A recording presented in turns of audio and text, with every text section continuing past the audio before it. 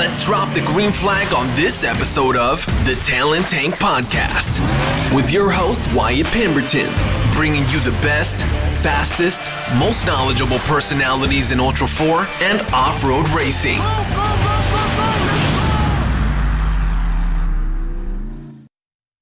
Hey, it's Wyatt. Yes, asking for your help. If you like the show and enjoy the content, please hit the 5-star rating on Apple Podcast or on Stitcher. Please consider writing a quick review on the Talent Tank Facebook page, on YouTube, and absolutely on Apple Podcast. And consider joining the discussions in the Talent Tank Insiders group on Facebook. All right, let's get to it. All right, welcome back to the Talent Tank. This is Wyatt, your host. Today, as you clicked on the episode, you saw that we have Wayne Israelson in the hot seat with us. He's taking a dive into the tank with us. Shockingly enough, he's the wizard of the whoops, the doctor of the dampening, the one who will get you righteous with the rebound. Wayne, welcome. Thanks a lot, Wyatt. Good to be here. I'm so excited to have you on. I've known you for over a decade. You've let me stay at your house before when I've been in Menifee, California, where you hail from today, the home of the Israelson family, home of Alltech Motorsports. So, yeah, I remember you got really tired of sleeping on the floor of that RV for a couple of weeks there. Yeah, that might have happened. But, man, it's such a good time. Anyone that was listening to just a couple episodes ago caught, Adam Woodley and I talking about what happened in 2009 with Vegas to Reno, Best in the Desert Vegas to Reno, the registration of the 4400 class and the first the desert race that put the 4400 number placards on cars. And we discussed Vegas to Reno, and that was the first time I met you. I flew out to Menifee. Jeff Knoll picked me up in his chase truck from the airport there in Ontario, little Southwest Airlines, and delivered me to Barstow, wasn't it? No. Didn't you come straight to Barstow? No, he delivered. Did you come here? All right, awesome. Jeff and I came straight to your house from the airport to Casa Israelson, the little ranchette there with the big old shop behind it that has massive amounts of history there. At the time, you had yourself racing out of there. Dave Schneider was prepping a car there. Dave Cole had a pro mod that was there. Ben Napier parked his race cars and race trailers there. I believe first night I was there, I believe the Hartman showed up, and that's Dust Junkie Racing.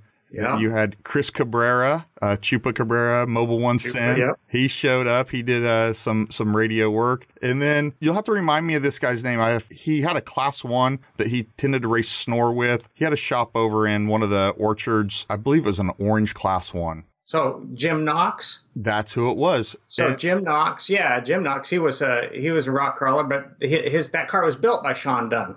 That's what it was. Sean Dunn built the car. Yeah. And Jim Knox stopped by your shop that night, and we ended up working out a deal to go borrow fuel jugs from him the next day to get Vegas to Reno kind of going for us. And then Shannon Welch was on a couple episodes before that, and she talked about her efforts for that year's Vegas to Reno. But it's kind of funny how all of those stories, at least things that happened in my life or my trajectory in off-road racing and 4As and relationships, a lot of them kind of center around that 08, 09 time period. And that's exactly when we met.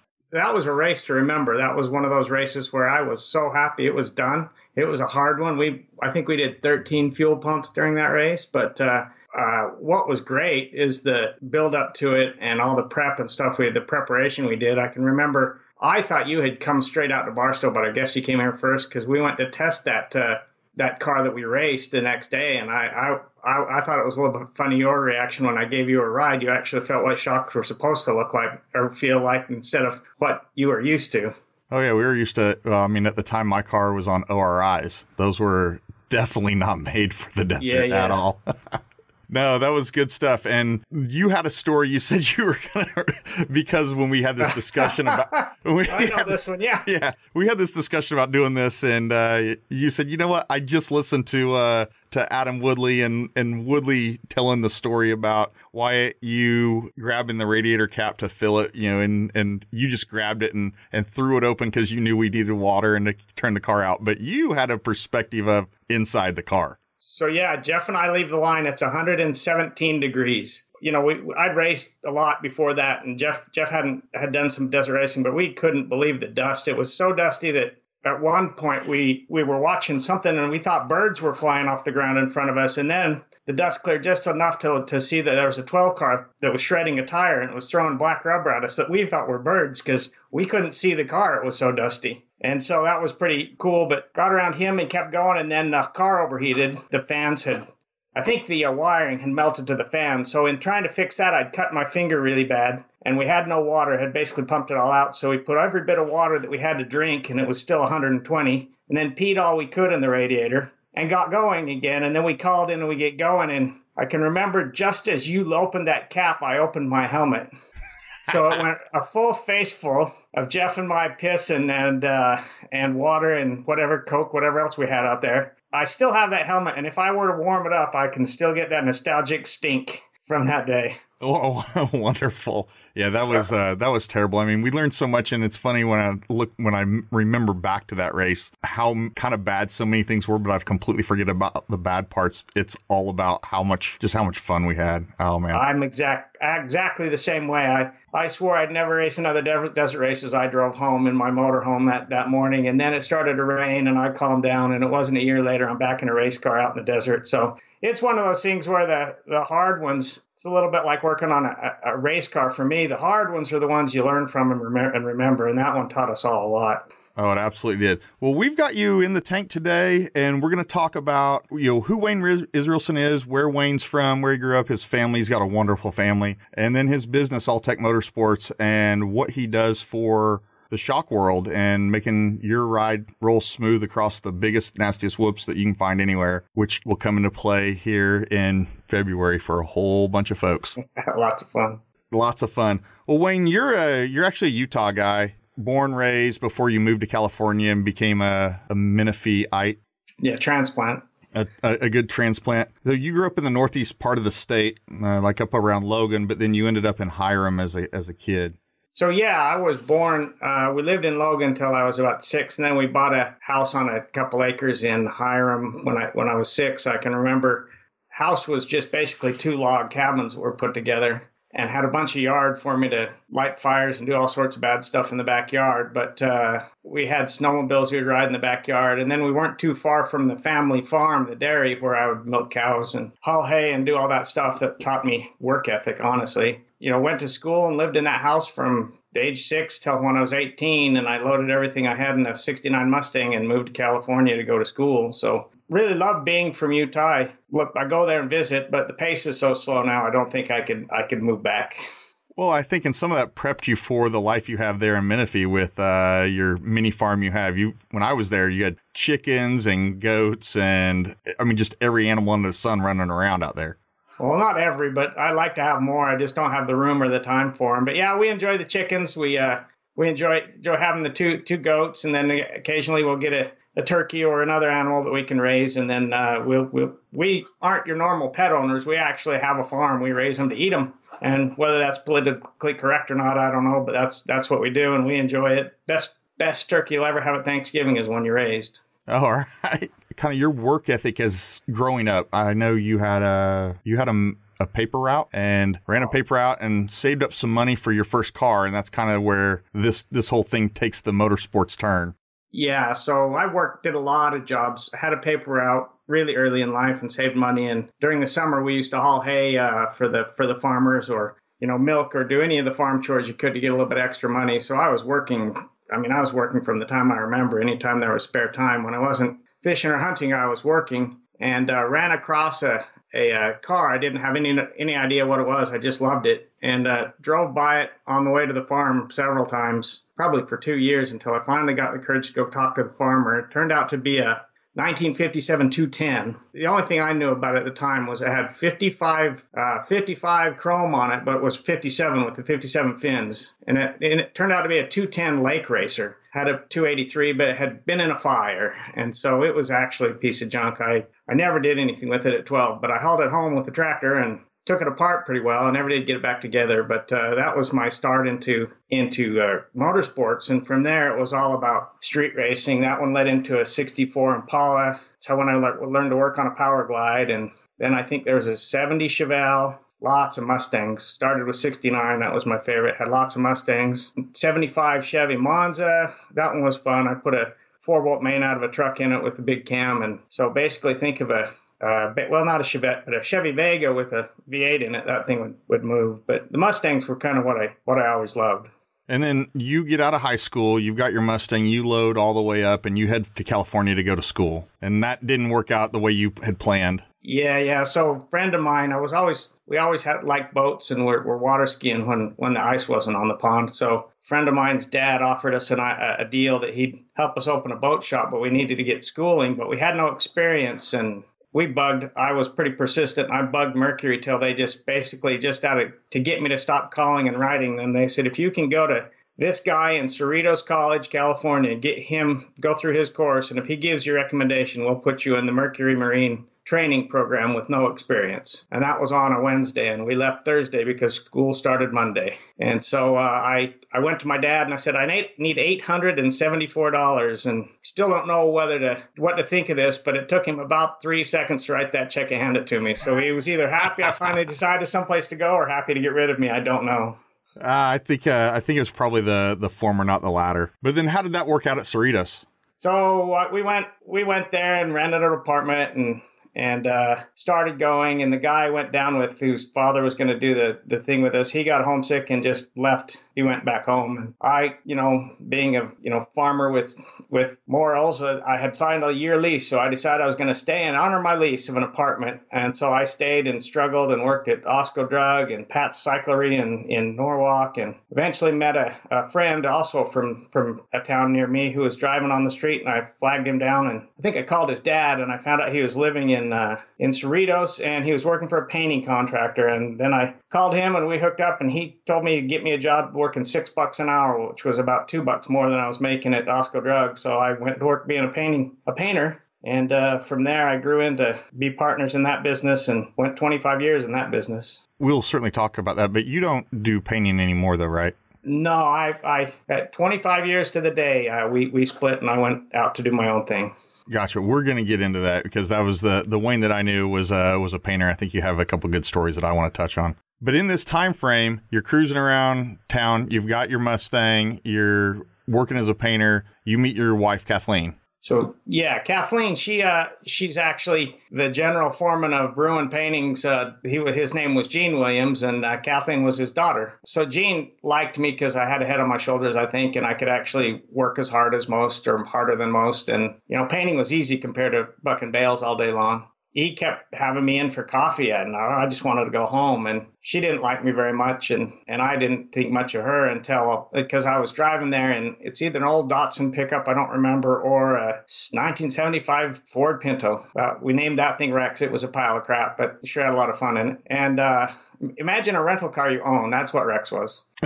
You're working for a painting company. You're making $6 an hour. You've still got your Mustang, and you end up meeting your wife, who you guys have been together now, married for 31 years. Married for 31 years. So that puts you guys back in the mid 80s. Yeah, 89 we got married. So it's 30 years, I guess. And she is the daughter of the. So the general foreman for the painting company I was working for, he liked me and he invited me into, I guess he was actually trying to introduce us, but we didn't like each other for a while until I did show up to go line dancing or country dancing, whatever it was that they were doing. They invited me I want to say it was Christmas Eve, and they invited me to go country dancing with them. And I came from a small town. I knew how to do that. So I went just to do something rather than be homesick on Christmas Eve. And when I did, I drove up in this shiny midnight blue Mustang with the 390 and straight pipes. And then she started to pay attention to me. And after that, we started going out, and I think I took her to her high school prom that year, and it was shortly thereafter we got married. Probably too young, but sure has been a good run, so I guess it wasn't too young. I know my father-in-law will tell a story about my wife, like she'd had various boyfriends that she had brought home over time, but when she brought me home, I drove this this Duramax crew cab, and we show up at his house, and afterwards he's like, "Yep, that's it. That's going to be the guy she's going to marry." He showed up in a truck. That's totally outside the norm for her. So I was the one that he was finally worried about. But but it's funny how vehicles can do that. You get that. Yes, I'm interested in that person. That initial. There's something initial. Sometimes it's just in a bar. You see them across the bar, they catch your eye. But a lot of the time it tends to be a vehicle. It's kind of funny like that. I think if you share interests, it might be that we shared interests because she was also driving a Mustang at the time. Oh, there you go. See? And that's exactly what happened. And here you are 31 years later. You guys have been together about 32, 33, and you've got a handful of kids that are grown. Are you guys empty nesters now? Zach still lives here. My youngest still lives at home because he's going to engineering school. He's on his last year of engineering school, and he's a heck of an engineer. I'm really proud of him. He works for me, and he does all our CAD drawing and most of our machining. But then you've got a couple daughters. I think one's a chef. So yeah, start at the top. So Nicole's my oldest. We had her just shortly after we were married, about a year after we were married, and I don't know how she survived with two of us being 19 and 20. But she's a really sharp kid. She's 29 now, I think, and a school teacher at one of the local school districts, and has two kids of her own. And all you dads, it's so much easier to be a grandpa than a dad. So look forward to that. Okay. And then she is married to a really good guy, Vinny. He has really bad taste in cars like me. He likes internationals, which is awful and terrible and wonderful all at the same time. So I got a yard full of his stuff as well as a yard full of my stuff now. But that's good. That's something we share. And then they have two kids. Skylar, she's 2. She pretty much runs the whole family right now. And then Mini Vinny, I call him. He's just happiest kid. Just looks just like Vinny and is just all he wants to do every day is smile. Just look at him. He just wants to smile at you. And then I have a daughter, Taylor. She's 27. She's a chef at one of the local wineries, and she does really crazy stuff. She's the one that helps me harvest and clean and prepare and cook all the critters that we have around the shop. But we try to visit her restaurant every couple of weeks. And for Father's Day, she made me a 54-ounce tomahawk ribeye. That was 3 days of eating. Oh wow! It was good. Like the old 96er. Yeah, exactly. And then Zach, he still lives at home. He's 24. Yeah, he's 24, and he'll graduate with his engineering degree soon. And yeah, I'm really proud of him. There's not many rooms he's in. He's not the smartest one. And so that makes you're a grandfather of 2? Yes. And then a father of 3. But yes. Funny enough, there is a lot of people in the off-road community that refer to you as dad. Yeah. And I'm one of those people. I refer to you as dad. And when I have conversations with with my other siblings about dad, it's funny, but I really don't have any idea how you got the nickname dad. But when we were hanging out, it was always you were referred to as dad. So I've kind of always wondered. That's a funny story. So that moniker kind of stuck with me from high school. I was a high school wrestler, and we used to go on wrestling tournaments and stay in a hotel. And I always used to get pissed and not let the other guys that were in the hotel room, pull the curtains off the wall and throw stuff. And they started calling me dad, and that kind of stuck. And then I think Chris Cabrera, Chupa, was calling me dad, and Dave Snyder was down prepping that car, I think to do Vegas to Reno. No, it wasn't. It was for the Royal Purple 500 in June before we did Vegas to Reno. We were prepping for it, and we were all prepping that car, and they started calling me dad because I was kind of directing traffic, I guess. We go through do this Royal Purple 500, and we finish, and there was one other Ultra 4 car there. Jim Knox and Howard Kinnick and Earl Fraser were in another Ultra 4 car there, and we won. Well, we won our class anyway, but you never tell anybody how many people in the class, I guess. No, yeah, right? Yeah, so after we all went to this Chinese restaurant in Lucerne, California, don't ask me why, but we did. And Dave, everybody kept calling me dad, just giving me crap. And the Chinese waitress lady, she goes, "Are you the father?" And it was funny. And ever since then, I've been dad.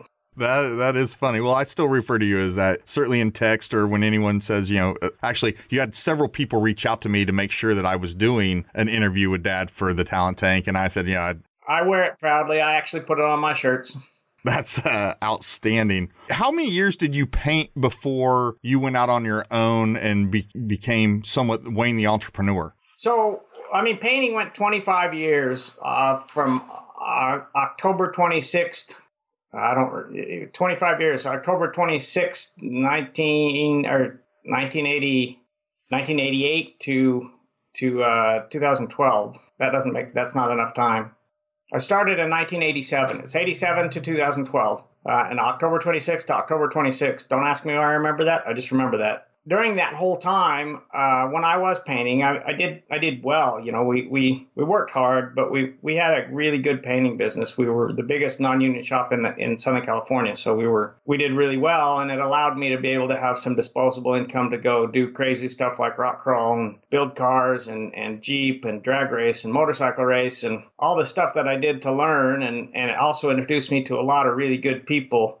You know, Dave Clark and some of those guys and Nye Frank and some of those guys that knew shocks, and I got a pretty good introduction to what suspension will do for you. And when I was a poor boy racer on a motorcycle, I found that I couldn't do much with the motor. I didn't have the equipment, but I could do a lot with the shocks. And if I was faster than them through the rough, didn't matter how much horsepower they had, I could still beat them. And that's kind of where my shock work came from. In all that racing, I found a lot of issues that were easy to fix for me anyway. It just made sense to, you know, when we were spinning the bolts out of 9-inch Fords, just to put a bridge lock like they have on the clutch of a quad in there. They work, and that's what we did.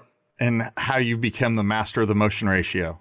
Yeah, well, that's how the shocks came, and you know, I had a good early teacher, and he taught me the simple math. And a lot of people think it's complicated, but it's very simple math to figure motion ratio and to figure spring load and all that stuff. There's more complicated math to do, like frequency, and I don't do the frequency math just because it takes too long, but you can do get the same exact result by not actually figuring the frequency, but figuring the preload. So that's kind of how that came. So the whole time I was doing, you know, painting, it allowed me to race and work on my own stuff and figure stuff out. And I've been doing shocks since the late 80s. I haven't been good at it. I've been good at it for about 15 years. So it takes a long time to figure out. And there's a lot of people that have been doing shocks and know, you know, and do good stuff for what they know, but when they get in the weeds, that's when you know when a shot guy's good or not. Right. To jump back, I don't want to, I guess, close the loop just yet on your entrepreneurial skills, but sure. When we were talking about you painting, you did a lot of commercial work. I remember riding with you. I think we were rolling through like Norco, and you're pointing out strip centers. Every building. Yeah, strip centers. That's right. Every building. Like we did that. We did that last year. This one, you know, you see these buildings are like brand new tilt walls, and you're like, yeah, those are my crews over there right there. And this. Yeah. It was pretty cool from my perspective, you know, being able to roll around with you, and you kind of had a very good feel for your area and everything going on around you. But one thing that happened around that time frame, you had just landed a job to paint the Rose Bowl. And being a Kansas guy, Texas guy, I didn't know much about Southern California, but I definitely know college football and the Bowl Series and the Rose Bowl. Everyone, you know, I mean, they broadcast the Rose Bowl parade, you know, nationwide. So when you told me you're painting the Rose Bowl, I mean, it just floored me. Yeah, that's just one of those things where it was nothing special from my end until you got there. So from my end, I went to the job site. We did it differently toward the time I was leaving. There was a lot of electronic stuff. But when I actually landed that one, it was probably one of the last paper jobs I actually landed, where I went to the building or the contractor and started looking at plans, and I told him, this is too complicated. I need these plans. I need to spend 2 days looking at this, because it was the scoreboard that you see every day. That was the most difficult part. And then if you've ever been to the Rose Bowl, if you get into the guts of the Rose Bowl, you swear the thing's going to fall down around you. It's just old looking. So they want to keep that, and they don't want you to paint the whole thing. So the things they want you to paint were difficult. So when I went to bid the job, I didn't think much of it. And then it took me a long time to bid it. And then when I landed it and actually went on the job walk, then the gravity of the whole thing hit me is the entire world sees this thing about 24 times a year. We got to be right. And we started 3 or 4 weeks late, and we're racing. Well, I think we were actually racing the college season to get it done. So it was an exciting job when I did it, for sure. I think it's awesome. But so, okay, we can jump into motorsports. We'll get there. We'll absolutely get into get back into this. Sorry, I had to close it out for me. I always find it very interesting where guys came from and what they did. As I've said numerous times, just put food on the table. And your painting gig and your painting company always just kind of it interested me. Managing the amount of resources you needed to manage to pull off something like painting the Rose Bowl is of a very large magnitude, and it's pretty awesome anyway. Yeah, I think I had 175 guys under my control at one point. That's not an insignificant number, man. Wayne's job creation. It was a lot of babysitting. I just used to tell people I'm just an adult babysitter. No, that's what it is. That's project manager's job foreman. Absolutely. Yeah, for sure. Keep everybody working. Yep. Well, we touched on a little bit of your shock knowledge and where you've gone with shocks and effectively what ended up being the foundation for what is Alltech today. And then we talked about you drag racing and into racing and your progression kind of in that from car to car to car to end up at the Monza when you had a Mustang, when you bought this 57 Chevy. You ended up in Southern California. You ended up racing motorcycles. I think you did some mountain bike stuff in there as well, as you mentioned. But then you discovered the desert. So yeah, the mountain bike was early. I mean, mountain biking was coming on big, and I lived in La Habra, which is right near Chino, and I could actually, I think every Wednesday night I could go to Yorba Linda Cycles and meet up with Gary Fisher and actually ride with him and Tinker Yares and some of those cool guys that are legends now. Obviously, I rode with them until we hit the trails, and then I caught up later because I never had time to train like they did. But we had a lot of fun. My first foray into suspension was actually, I took an old Rigid and cut it apart and put pivots on it and tried to make a shock work on it. And I made it work, but it was one of those learning things where you never had the time to delve in. But after that, my brother-in-law takes me to the desert and gives me a borrowed YZ250, the old monoshock one, yellow I think it was. I nearly killed myself. I turn around and my wife is sitting on the back of our Jeep just laughing her head off. And so I'm like, well, before I go back and face that, I think I'll learn how to ride this thing. So I just took off into the desert trying to figure out how not to die on a motorcycle until I kind of figured it out enough that I could ride it. And that, by the time I got back, and she was still laughing at the Flying W. By the time I got back, I was really hooked on motorcycles. And so I raced motorcycles and did a bunch of District 37 and even a little bit of track racing. But I just never had I always had to get up and go to work in the morning. I never had that no fear thing that a lot of motorcyclists, the track racers have to have a lot of courage. And I just always had to get up in the morning. Did you have a mullet at that point in life? So I had a mullet through high school. It was a good mullet, too. It was like full-on winger mullet. But oh, I've seen pictures. It's quite amazing. Well, no. When my wife and I were dating, one Christmas I cut it off the day before Christmas, and something showed up, and she looked at me and said, "Grow your hair back. You look 12." And that mullet that you see that I posted recently is actually the what had gone from that. It was mullet generation number 2, but we're talking ponytail or braid or actually I could reach and grab my hair without putting my head back. I know it was feathered. It was Joe Dirt from Utah. Amazing, gloriously amazing. It was beautiful, I got to tell you. And all your friends that know you are literally thinking about you right now, listening to this, trying to visualize you with a mullet, and they cannot do it. I got pictures. I've got pictures somewhere. I just don't want to scare everybody. And if you say the picture that I saw was not the magnitude 10 mullet, then I don't know how you make that one better. Because the one I saw, I was like, oh my gosh, look at that Mississippi mud flap. That thing is gorgeous. I'll just tell you, you add about 4 years of growth to the back and leave the front exactly the same. There you go. Way past Billy Ray Cyrus. He had nothing on you. Oh, no. Yeah, his was good. My hair wasn't that full. My hair is more stringy than his, but his was good. But it was longer than his for sure. Right? No, I love it. No, so you were introduced to the desert, introduced to dirt biking. You get totally hooked on it. You start figuring out you start racing. You start figuring out how to make yourself faster. And that kind of opened up the doors for so many things to where you're at today. So yeah, that motorcycle was what taught me that, 125 can beat a 250 if you can hold it pinned through the corner and all the way across those bumps while the guy with, too much power is try not to die. You're walking away from him. Obviously, the faster guys can handle that, but I just found that I was faster than a lot of people if I could make my bike work. And so I found that I could take suspension didn't scare me. I had some good teachers and I took stuff apart and put it back together and screwed it up enough times till I knew what not to do on motorcycles. And then motorcycle injuries started to happen too frequently, and we changed to a sandrail, and sandrail came with crappy shocks, so I started to look for stuff that I could rebuild and put on there, and that led to a 16 car, and from there it just led to there's just a I can't even remember all the cars that I've been involved with, built and raced in the desert before I started rock crawling. And what year did you start rock crawling? Because that opens up the modern day era of where we're at. So the rock crawling story is kind of funny.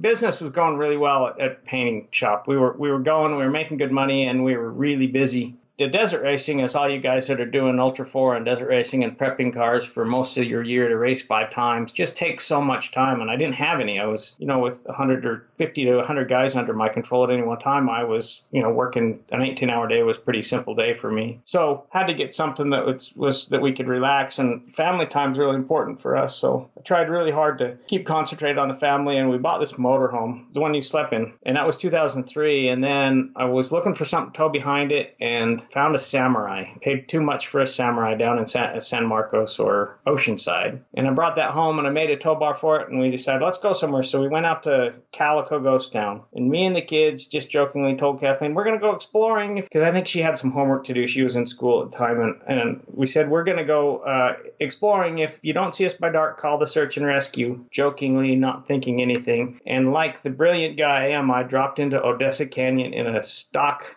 on 27's Suzuki Samurai. And so I ran Odessa Canyon because it didn't have the power to go uphill. I ran Odessa Canyon all the way down through all the waterfalls, and I didn't know there was a way to get around the gatekeeper, and I drove through the gatekeeper with 3 kids no older than 10 on a stock open Suzuki Samurai, and there again I was hooked. And after that, it was every spare dime and minute had that thing on the lift making cages and lockers and Toyota axles, and that led to a Jeep of Kathleen's, which we would then go all over the country with 2 cars on a trailer. And we've always been Team Izzy is the family name. So when I raced mountain bikes, Team Izzy. If we raced motorcycles, Team Izzy. We never belonged to a club because we were run on a different speed. Most people are up by 10 in the morning, and we've done 5 trails by 10 in the morning. So that's kind of our speed. So we just kind of did stuff by ourselves, and that's what hooked me on rock crawling. And it wasn't a year later we were competing with a stock mod and having a lot of fun there, and that led to meeting Dave Cole, and pretty soon we were competing in pro mod, and Dave's been a really great friend ever since then.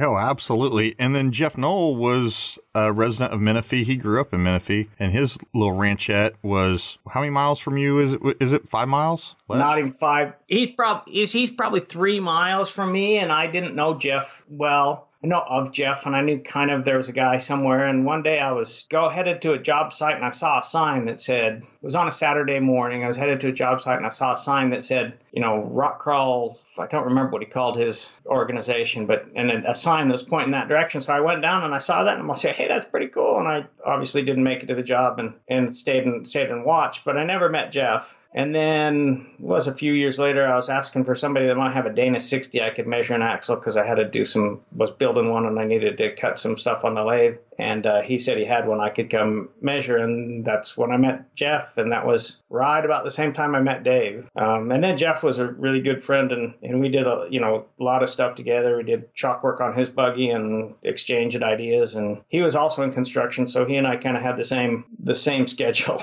And so you guys are prepping, working, whatever, fabricating out of your shop, behind your house there in Menifee. And Dave Cole's over there regularly with his pro mod, and Jeff starts hanging out there a little bit. And I think this is where some of the inklings, some of the napkin scratches, early formation of this idea of this thing that happens in February kind of happened. It was kind of in your nest behind the Israelson house, Team Izzy. Yeah, a lot of that happened. I believe they met at the Denny's for the napkin conversation before we really got together. But then when Jeff and Dave, when Dave was coming down a lot, and that was a good opportunity for Jeff to come meet, they would meet a lot. And they would have a lot of the meetings, figuring out a lot of the A's and B's and what they were going to do, and the dotting the I's and crossing the T's and vice versa in my shop while we were working on the car. My first inclination that there was going to be something is one day Dave comes down and he comes late and he's limping, and I'm like, what's wrong with you? He said, I ran every hammer trail yesterday. I'm like, you did what? He said, I ran every hammer trail yesterday, and here's the GPS coordinates. He has a handheld, hiker's Garmin that has this list of stuff.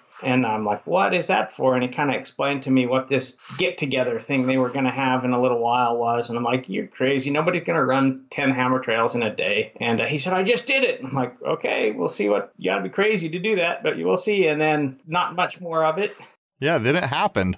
Well, not much more of it. And then I at work and I needed something for one of the Jeeps. So I stopped at the pickup part off Milliken up there in Ontario, and my phone rings and it's Dave. And I said, what's up? He said, what are you doing tomorrow? I'm like, working. He's like, no, you need to get your Jeep and get to the Hammers tomorrow. I said, my Jeep's in pieces. I can't do it. And he said, well, there's a guy, you might know of him. You haven't met him. He needs a midget that knows the Hammers a little bit to fit in his car. And I'm like, well, no, he said, actually, he told me he needs somebody cool that's a midget that can fit in his car and knows the Hammers a little bit. And I'm like, well, I'm a midget and I know the Hammers. I don't know about the cool part. And he said, come out anyway. So I called everybody I was supposed to set up the next day and said, I won't be there. I'm going to do a thing. And I roll up the next day morning at 5 a.m. And I sit and wait for half an hour. And pretty soon Scott rolls out of his trailer and this is Scott Ellinger, right? Scott Ellinger, yeah, I didn't say that. So Scott Ellinger, this guy I'm supposed to meet, rolls out of his trailer, and he looks like he's driven all night. He rolls out and said, nice to meet you. He said, I think his quote to me was, I don't have anything to tease you about, so you must be okay, and you need to bolt the seat in your car. And only 3 bolts fit, but you'll be fine. The seatbelt holds you in. And that was how I met Scott Ellinger, and then I strapped in with him, and we went on the OG, which was a fun run. So 2007 OG, Scott was one of the 12. You were his co-driver. And I recall a story you told me, and it might not be your story, but I think it's your story, that you guys had your seat would catch on fire or the car would catch on fire, and you'd work your way up a hill and it'd just get hotter and hotter and hotter and hotter and then you guys would crest the hill and you'd take off and you'd floor it and that'd put the flames out or something along those lines.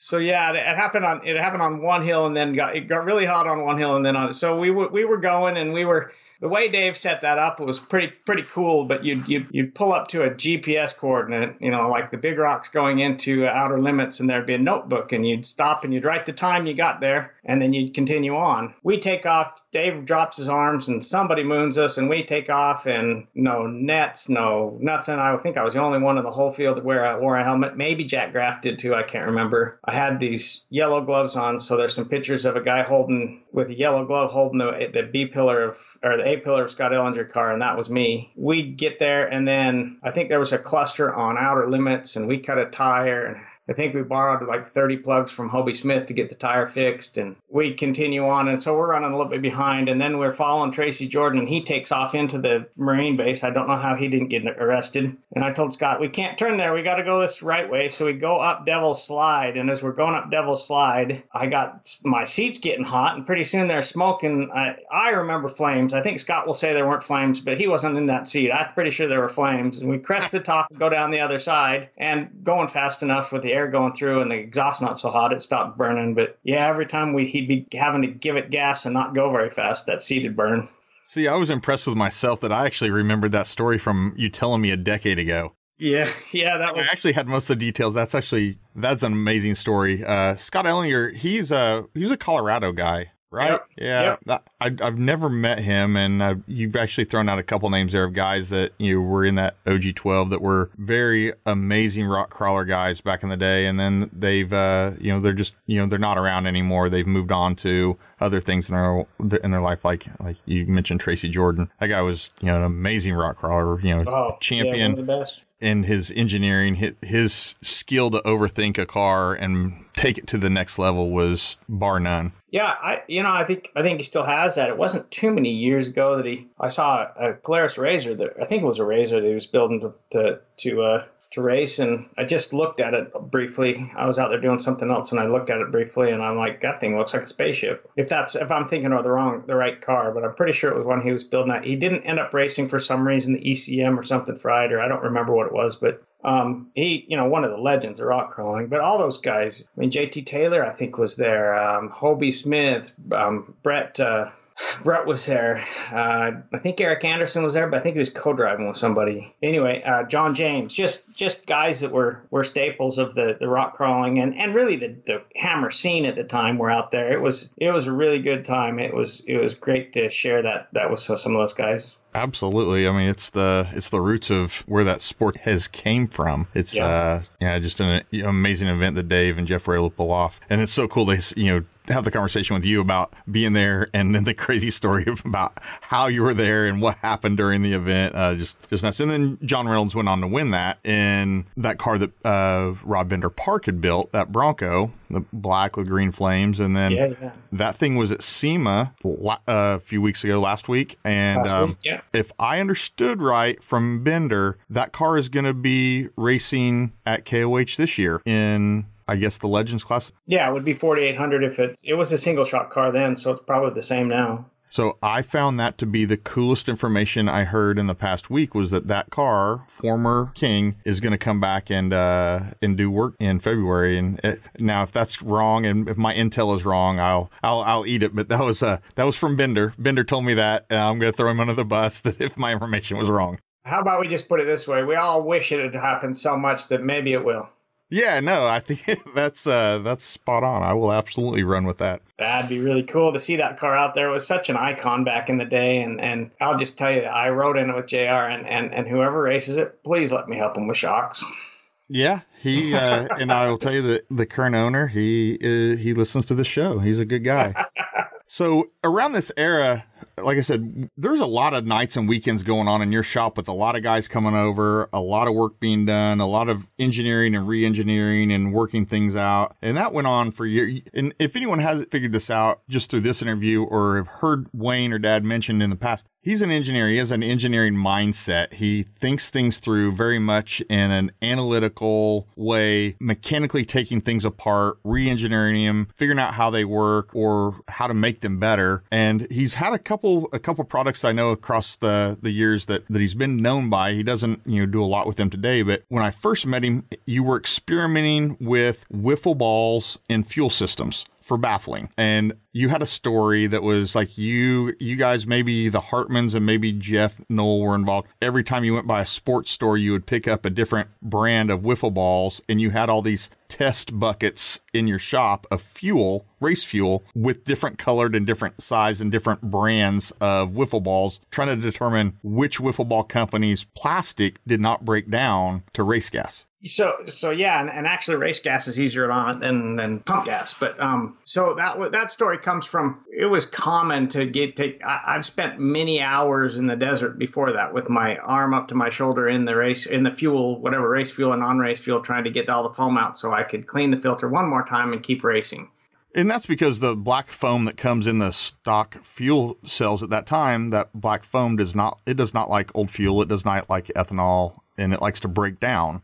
So all the foam that you get will break down just by motion, but the black foam is probably the worst. The yellow foam probably gives you 5 years and then it breaks down. It's not a great way to baffle a tank. I have not to this day found anybody that can give me any flame front propagation information. Truly, they say it's out there, but you won't be able to find it. There's lots of flame front propagation data done by the military over octagon and spherical perforated baffles and lots of other stuff. And so it all comes from old school desert racers, and we were just copying old school desert racers. But what happened was, as manufacturing started to happen in China, they started to use peat and PVC and ABS and styrene for wiffle balls because that's what they had, and there was no real spec. High density polyethylene will hold up, but nothing else will. And at one point we were doing all these tests and found that there was one particular red and blue, and Sean Dunn and the guys at FOJV actually helped us find these Target brand wiffle balls. They were blue and red. They were red, white, and blue, but the white ones didn't hold up. You had to just use the blue and the red ones, and we would buy every time Innovists would be at a Target, we'd buy them all up. But we also had every other wiffle ball you could buy anywhere to figure out what happened, was lasting. And the Hartmans actually ran a different one after doing some testing in Vegas to Reno. But what they didn't do with the test of the bucket sitting in the backyard was heat and agitation actually made the reaction faster, and they ended up with poly spaghetti in their tank after a while. So that was a big learning curve for the Hartmans. And what we're talking about here, for anyone, we'd lose people. I know this one is going to be very techie as we go further and further into shock tuning. But what we're talking about is the fuel cell on a race car or even in your car. We baffling it, keeping what's called what would you call it? Liquid hammer from when you slam on the brakes or slosh, really, but just weight transfer. Just weight transfer. Keeping the fuel from slamming to the front of the tank or sides left, right. And if it does that enough, it weakens the tank and eventually will split the sides and things along those lines. We're talking about baffling that to try to slow that slosh down. So yeah, in any big event that would actually cause enough weight transfer and a big enough force impact to break the tank, you want to dissipate all the energy of that moving liquid. So it helps with normal driving to just stabilize the liquid and you don't feel the slosh, but it also helps in the big event and the rollover where you don't split the tank open while you're rolling over and then cause a fire that's coating everything because you've dissipated energy. So we're trying to figure out ways to do that, and foam is a decent way to do that, but not with water, not with fuel, because it breaks it down. And then you end up deciding, I'm going to build a better mousetrap here. And you reached out to some manufacturers, you got some samples, and you started making your own baffles.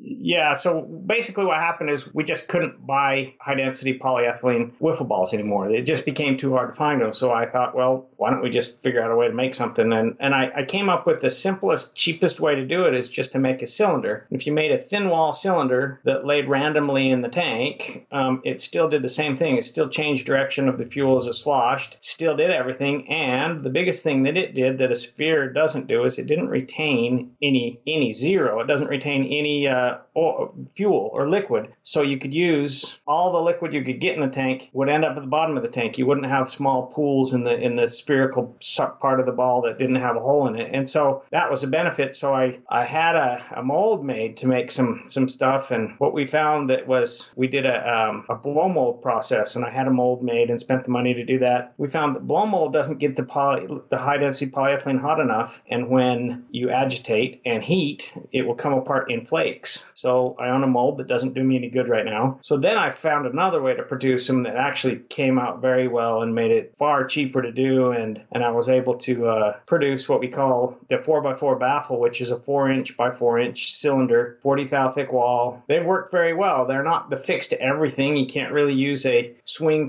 style gauge sender, fuel gauge sender in a tank that way. But they did what I wanted them to do. And we still have some, and we still sell them. But I don't know that I'm going to order, because I have to spend $10,000 to order enough every time, and I'm kind of focused on some different kind of hardware that I'm trying to get out right now. What are the top teams that you work with? What are they running in their tanks today? So if the trophy truck guys run yellow foam, but they change it out every year. Okay, that's what I assumed happens, but. And I've run with teams where Laughlin last year, 2 teams had foam break down and blow up motors, just because those trophy truck motors are pissed off and angry. And when you have a pissed off, angry motor that goes lean, it just destroys itself. Since I mentioned it, that you've worked with some teams, you have your resume, as far as it's concerned, your portfolio of teams that you've worked for or worked on or co-driven for is absolutely probably one of the best in the industry. Like you've literally worked with everybody from Rob Mack, the winningest driver in off-road history. You worked with the Poison Spider guys. Justin Lofton. Lofton had a little bit of a foray in NASCAR, and then he's been just an off-road contender, multiple Mint 400 winner. Bryce Menzies. We've seen Menzies in Pro 2. We've seen him in Pro 4. He does some amazing stunts. He does some UTV stuff, and then his stuff in the trophy truck or the T1s. He's got currently that brand new all-wheel drive, beautiful sex on wheels, 1,000+ horsepower 4-wheel drive. Yeah, it's a work of art for sure. Camberg, Ben Napier Racing. You got Fox. Everything you did at Fox. I worked there for a minute or two, didn't I? Yeah, we're going to talk about that. Yeah, Cam Steele and all the Desert Assassins, which is a cool story. You and I were setting plans to tune my car for an event. I don't remember exactly which event. We were trying to get flanged up, and you gave me a call like, okay, we need to nail down this day because I've got Cam Steele trying to figure out what day he can, tune his trophy truck. I want to say it was for one of the Baja races. I'm going to guess it was probably the 1,000. I said, this is the day I'm getting in from Texas. I'm towing my car all the way from Texas. And you're like, okay, well, I'll just tell Cam he's the next day. And I'm like, oh, whoa. Whoa. I've seen Cam Steele, announcing on ESPN. He's been on, he's this legend. He's just this amazing individual. And he's now announced multiple times at KOH. He's just into everything. He might be a rock donkey before long, too. No, I think he almost is. And he's going to race KOH this year with Cody Wagner's car, IFS, IRS. Does that car have a name? Pure Sex? Sex on Wheels, or Pure Sex, maybe it is. Something like that. I have a hard time calling that car that name because I feel like you shouldn't be able to name your car. I think someone else has to name it. Every time I think of that name, I can see Stewart humping the wheel. I just can't do it. Yeah, I've seen that picture too. And yeah, it is an amazing car though. I saw pictures of it from last week at SEMA. It is absolutely gorgeous. But where I was going with that was you've absolutely been involved with the top teams in the business, in the off-road industry for the better part of 15 years, the last 10 even further, the last 5, 6 even amazing. You've got numerous, podiums and victories in the right seat with Rob Mack. That's Rob McCachran for those. They can get the abbreviation that he's commonly known by, but yeah. Yeah, so, I've been really blessed. When you and I met, it was the crash of 2008, and my business took a bit of a hit, and I'm surprised I had any friends left from there because I was pretty cranky during that whole time. But even ever since then, I had to kind of step away from racing just because the money wasn't as good as it used to be, and I was trying to save the business and make sure that everything was good. And I was really blessed to have some really good people to come and just say, hey, look, we could use your help, or even pay me a little money to come do some of that stuff. And it allowed me to continue to keep learning what I love, and that's just racing. Anything with 4 wheels, 2 wheels, anything with wheels and an internal combustion engine, I'm going to be trying to beat you in it. And it just allowed me to continue to do that. And I think I've learned a great deal over the last little while from being able to experience not just different genres, because I have a lot of that, but different people. It's crazy how people finish 2 seconds off of each other, and they're so different in their driving style. What I found to be absolutely the most amazing thing about your story is that era, in that 08, 09, 10, we were going to guys to get suspension tuning of these solid axle cars. There was only a couple of IFSs out at that time, but suspension tuning on solid axle front, solid axle rear. And they were few and far between. No one, you and I went in the desert with Joel Ward when Joel was at Bilstein, and we went to Gene, Nevada, and tuned their solid axle cars. And it was a guessing game. It really was. And those guys weren't. Obviously, tuning is a lot of black box. It's a lot of what's going on in that tuner's mind. But the thing was, there wasn't minds that had wrapped their heads around the solid axle tune. And here comes Wayne, and you had enough experience with enough cars, and you knew what worked, and you started getting your Wayne brain on them and figuring out how you could make fast solid axles. And that's kind of really you took solid axles to the next level. Things like Miller still competing with a solid axle today. He's still running off, some tune tech that really came out of you in the early years of how to make a solid axle go fast. Right or wrong?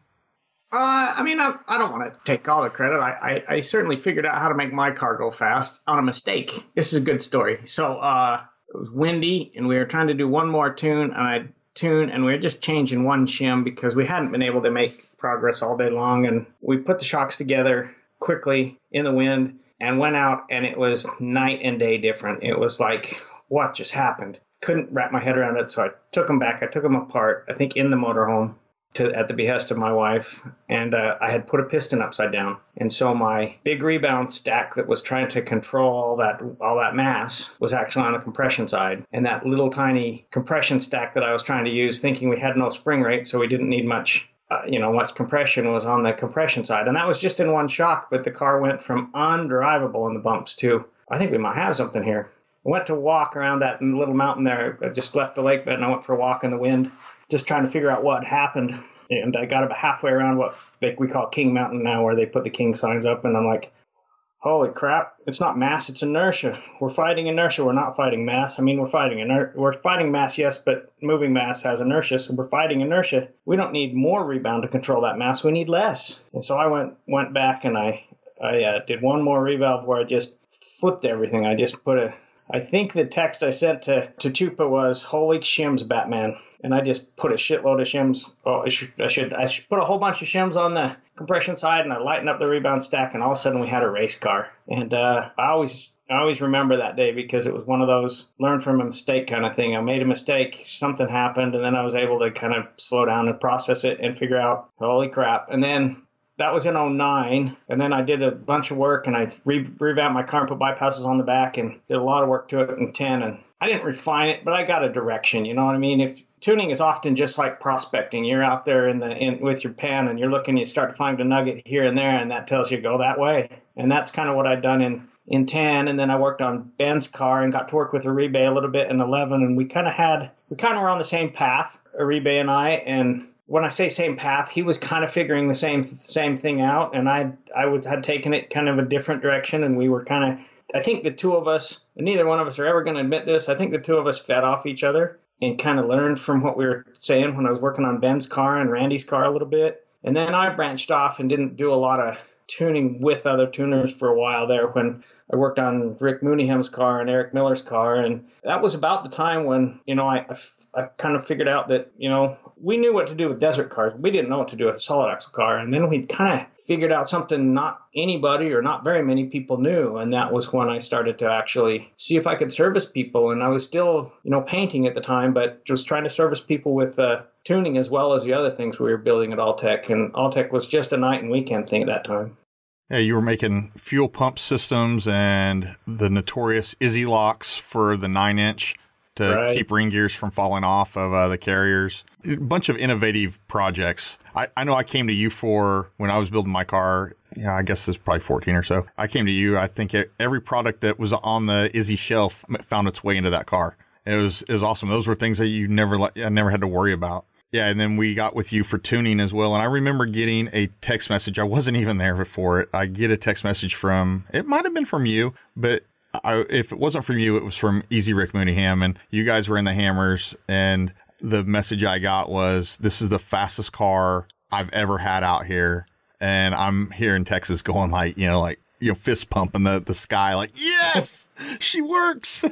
I think that was, so we were out there on the MDR course, and we'd struggled with your car a little bit, honestly, and we did a spring change, and it was one that Rick said, look, we just need to go more spring, and I said, okay, and I did the math, and I'm like, that was a good learning experience too, because, it was one of those ones where you learn slowly, but you learn, hey, if the car asks for it, give it to it. Just because it doesn't agree with the math, the car's asking for more spring. We could tell it was asking for more spring in hindsight. We could see all the evidence was there. And finally, he just convinced me and said, it just needs more spring. You even said it needs more spring. And I'm like, okay, let's do it. And we put what the math would say is way too much spring on it. And that car just came to life. It was pretty crazy. Now, there was a day where I flew into Vegas. I grabbed the rental car. I drive down to Lake Havasu City to Trick Toy Fab, Easy Rick's shop there in Lake Havasu. And we're going over things. And the thing was, man, we need these springs for the car. This is before you saw it. And the springs we had were just wrong. On paper, it looked like it was going to be right, but they were wrong. And he's like, well, what do you want to do? I was like, well, I got to head to Corona. Yeah, good old car tech. I get in the rental car and I leave out, 10 p.m. I'm sitting there in the car tech parking lot when they open, and I fill the trunk of this rental car up with, I think I bought like 30 sets of springs, and we hauled them all to Havasu. I was back there by noon, 1 o'clock, something like that. And then we just fidgeting through and working through it. And then Rick's like, well, what are you going to do with all these? I'm like, I changed my flight, not to Vegas, to be out of Ontario. And I'm going back to CarTech and returning all these and returning my car in Ontario. And he's like, are you serious? I was like, yeah, that's, can you tell me another option? I can't return all these springs in Vegas. It's funny, bring up Easy Rick. I was just at his shop yesterday getting a set of springs for a car I was working out in Parker.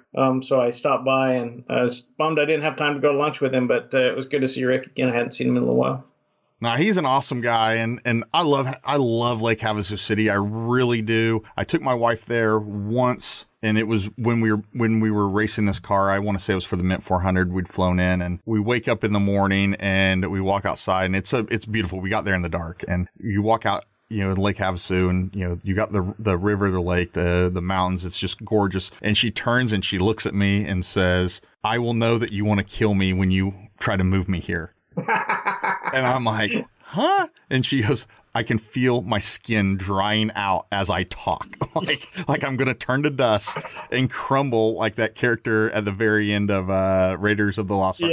Right. Of the Last Crusade, sorry, of Indiana Jones and the Last Crusade. Like that character. Right. Oh man. No, yeah, but yeah, Rick is good people. I've always tried to surround myself with good people. So that's how that relationship came to be, and you guys helping to make that car, just wonderful and just a blast to drive. But man, we tuned a lot with that car with you. We met in Barstow a couple times. Yep. We met in Parker a couple times, and then at least one time at Apex north of Vegas, at least once working on, you just have to do your homework. You just always have to stay on it. And anytime you can take that opportunity to make yourself faster, and anytime you can get time with the wizard, with Dad here, you take advantage of it. I guess what I'm talking about is that genesis of you and the Rock Donkeys being these four-wheel drive cars with 39 to 40 inch tires, solid axles, and I believe it was the late great Pistol Pete who named the Rock Donkeys. Is that who gave that? It's very fitting. I think there was many people that embraced that moniker and ran with it. I think Dave Cole was one of the first ones to embrace that. I think he had Rock Donkey Racing for any of his Baja efforts. I think that was genius. I wear it proudly. Along with Redneck. I wear both of those monikers proudly. So you've helped a lot of teams go fast. I mean, a lot. And we've named them. One of the main things I wanted to have you on today was to dig into your brain on that technical side and what it has truly taken to make trucks and cars, elevate their game. We saw, in Baja, the vehicles have been racing for 50, 60 years, and where their technology has come. Well, Ultra 4 is only, let's call it, barely over 10 years old of kind of modern era. And you've been a big significant part of bringing that shock tech, and the shock tech is where it's at. If it doesn't matter if you have 400, 500, 600, 700, 1,000 horsepower that we're seeing out there today, if you can't dampen that 40-inch tire going up and down at 130 when you're on the fast, or crawl up and down a rock face at 3 miles an hour, you can't get through the course. So I want to dig into your brain on that.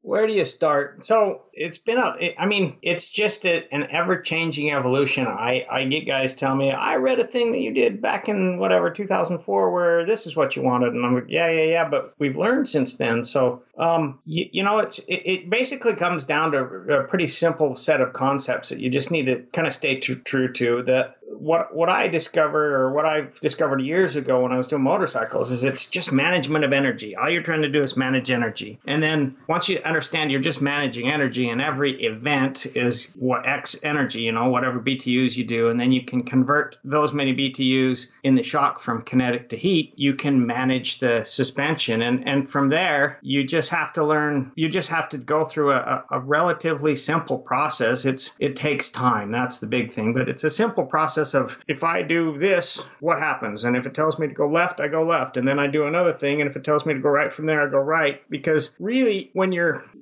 tuning a car that you don't have any data on it, it's a little different when we work with OEs, because they give us a relatively detailed data string that they've spent millions of dollars to compile. But in racing, nobody spends that money. Nobody knows the data other than our experience. So you're trying to find the center of a circle, and how you generally find the center of a circle is draw lines, through the edges, and then that gives you the center. We don't know where the edges of the circle is, so we need to find the center of the circle by searching around. And that's why I usually call the first couple visits of a car prospecting. I'm learning how to talk to the driver, because I can't watch and ride at the same time. I won't necessarily ride with every driver. No offense to anybody that I haven't ridden with, but I've been flipped and crashed enough. I don't need to do that anymore. So I have to be careful with who I ride with. And so you only have a given set of inputs. And so the first thing you have to learn to do is talk to the driver.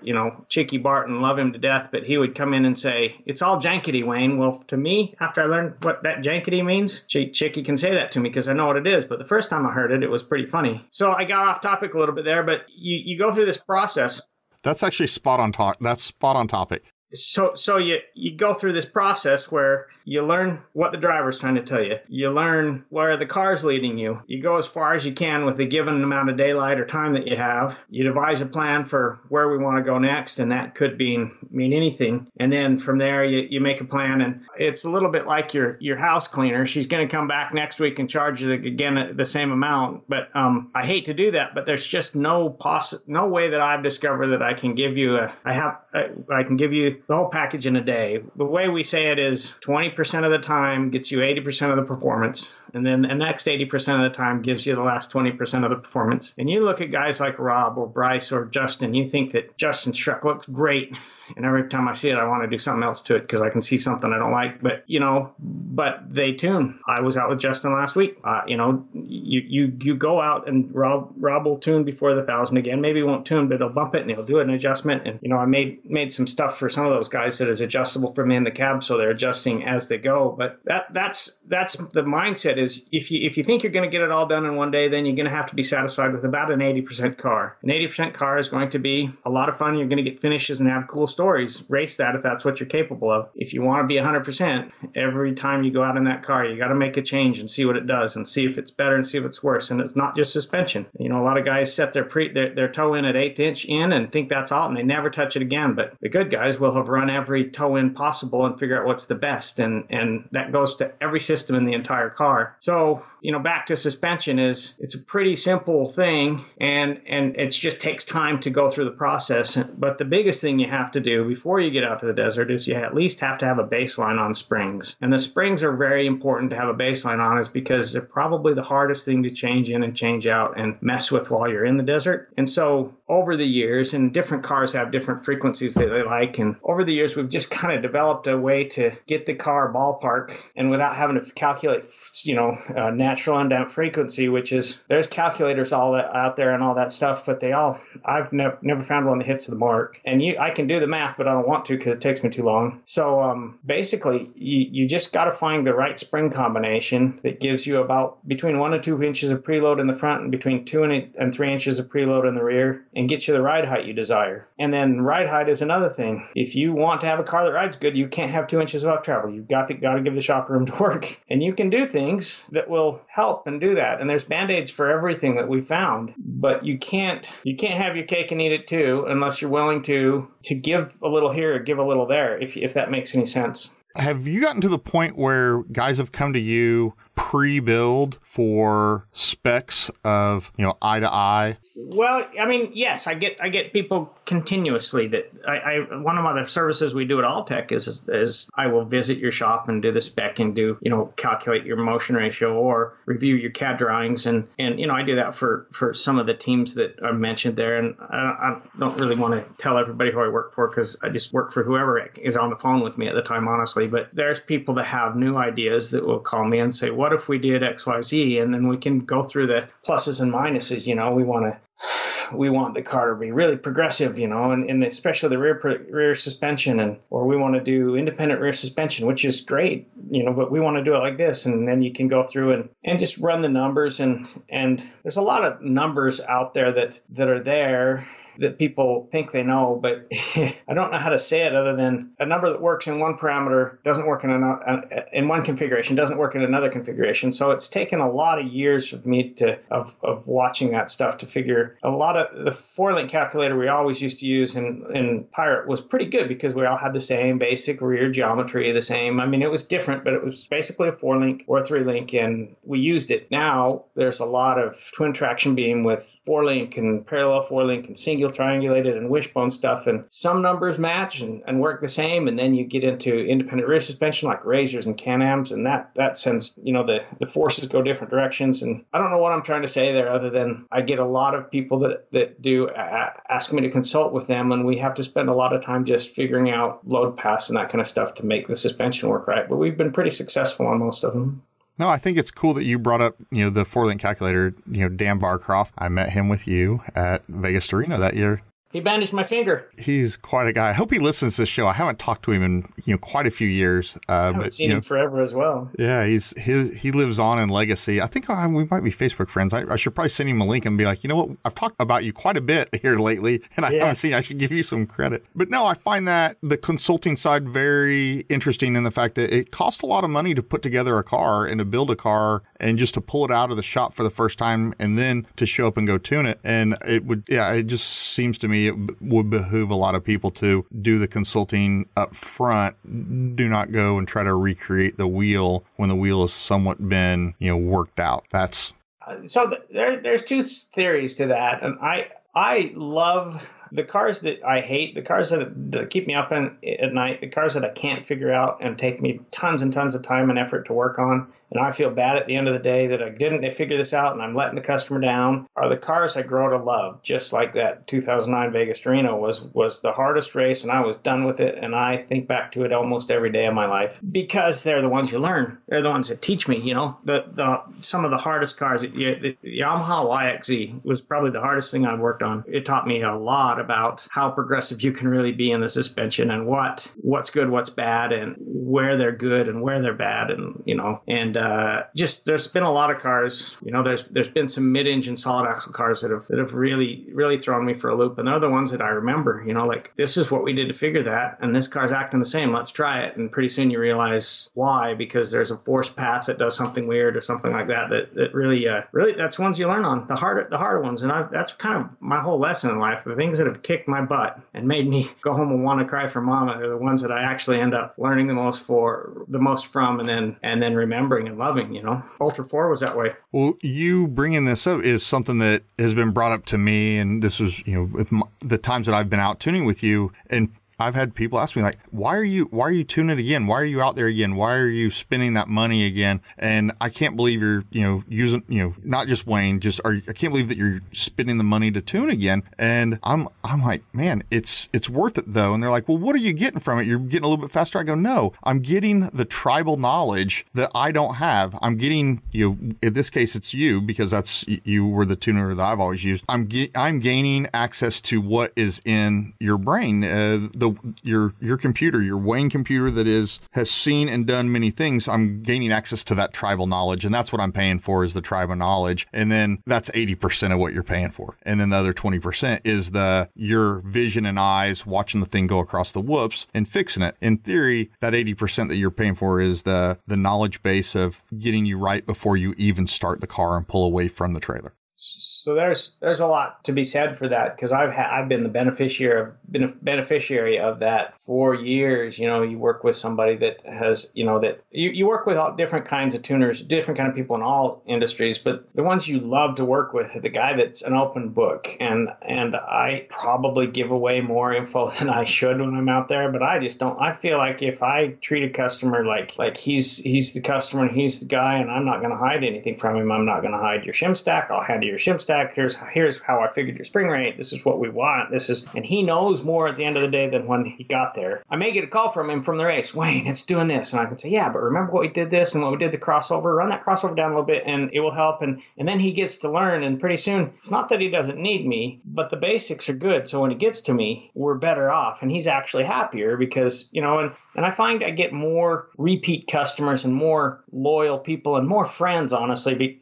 I just hired a new general manager. He's a great guy, and he's running, and he told me the other day, he said, everybody walks in and says, I'm Wayne's good friend. And I'm like, well, I have a few good friends, but the whole rest of the world that comes in, they are my friends, and we need to treat them like that. We don't send an invoice without a personal email. We don't do that kind of stuff because these are our friends. Everybody we work with is our buddy, and if they're not, we've done something wrong. Word of mouth for Wayne is huge. I mean, when Fox a few years ago was looking around for who to fill his shoes to tune for them, Fox Racing came to you, and you tuned for everybody that was Fox equipped. You had the toter, you had the trailer, you handled them. Yeah, that was a funny story. I'm walking around Expo, and my phone's blowing up in the whole world.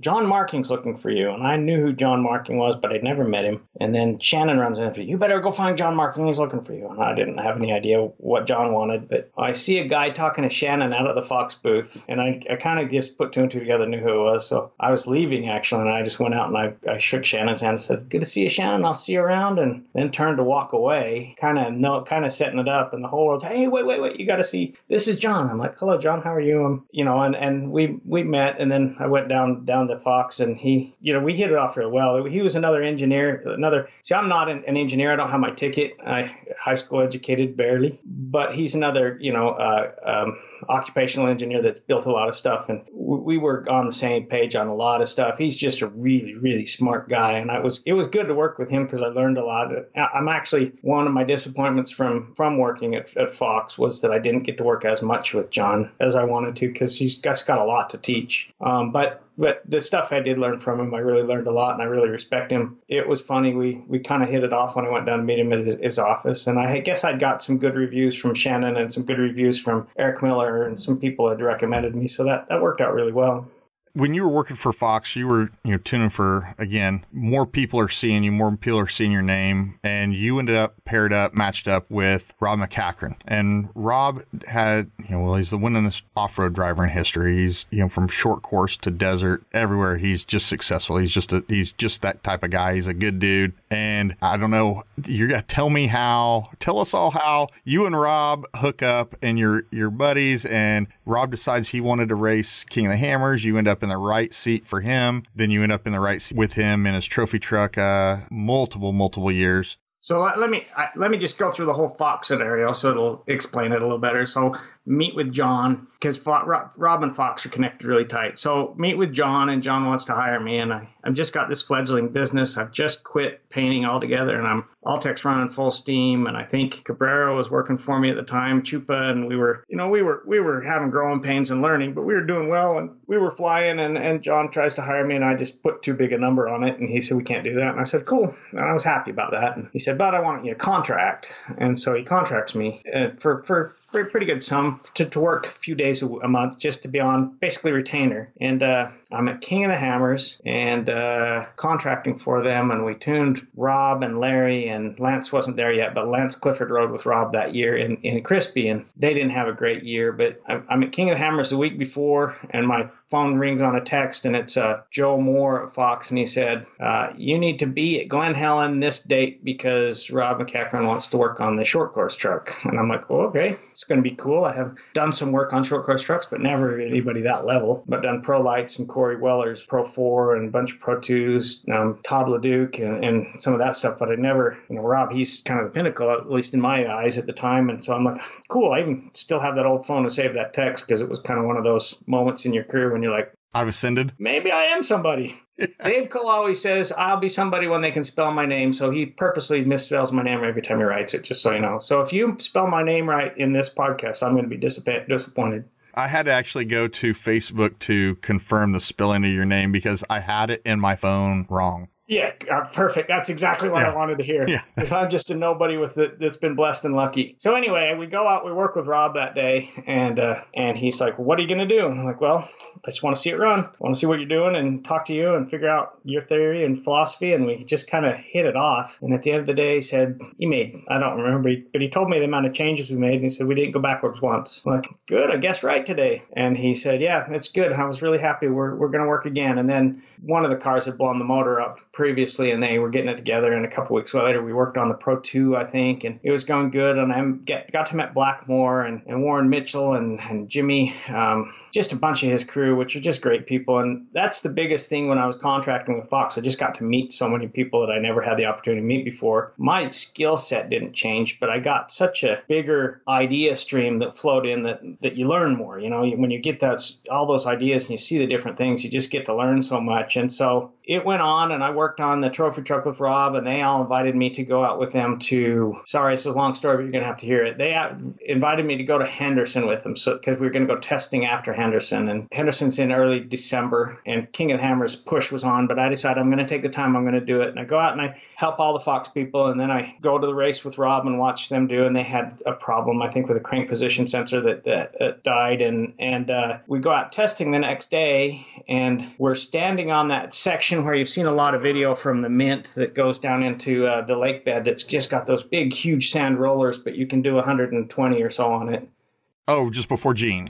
Yeah. Okay. So this is after Gene, on the other side of Gene going down toward Prim. And we're standing there, and I watch the truck go by. I'm like, oh, come back around. I mean, I do just a small little quarter turn change. And Rob always wants to know what I do when I did a change. And I told him, I won't tell you. After we can, I will. But I won't tell you before because you'll get an idea, because he's one of the most knowledgeable drivers I've ever worked with. He would know when I did a change before he rolled across the parking lot. It was pretty crazy to see that. And so he drives, and he comes back and says, way better everywhere, and even on the stuff where we were fighting earlier, it didn't change what we fixed earlier. What'd you do? And I told him I just made a small change. We were standing in the sand, and he tells me, he said, why did such a small change make such a big difference here and such a small difference here? And I said, made no difference where the shaft speed was low because no force is happening, but where we make force, a small change makes a big force difference, and that's where it needed it. And he jokingly puts his right foot out like he's pushing on the throttle pedal and says, so I can just adjust my shaft speed however I want, you know? And I laughed and said, you can do that, but you might die, so be careful. But as he's saying that, it clicked in my head, why can't we make an automatically adjusting valve? Right.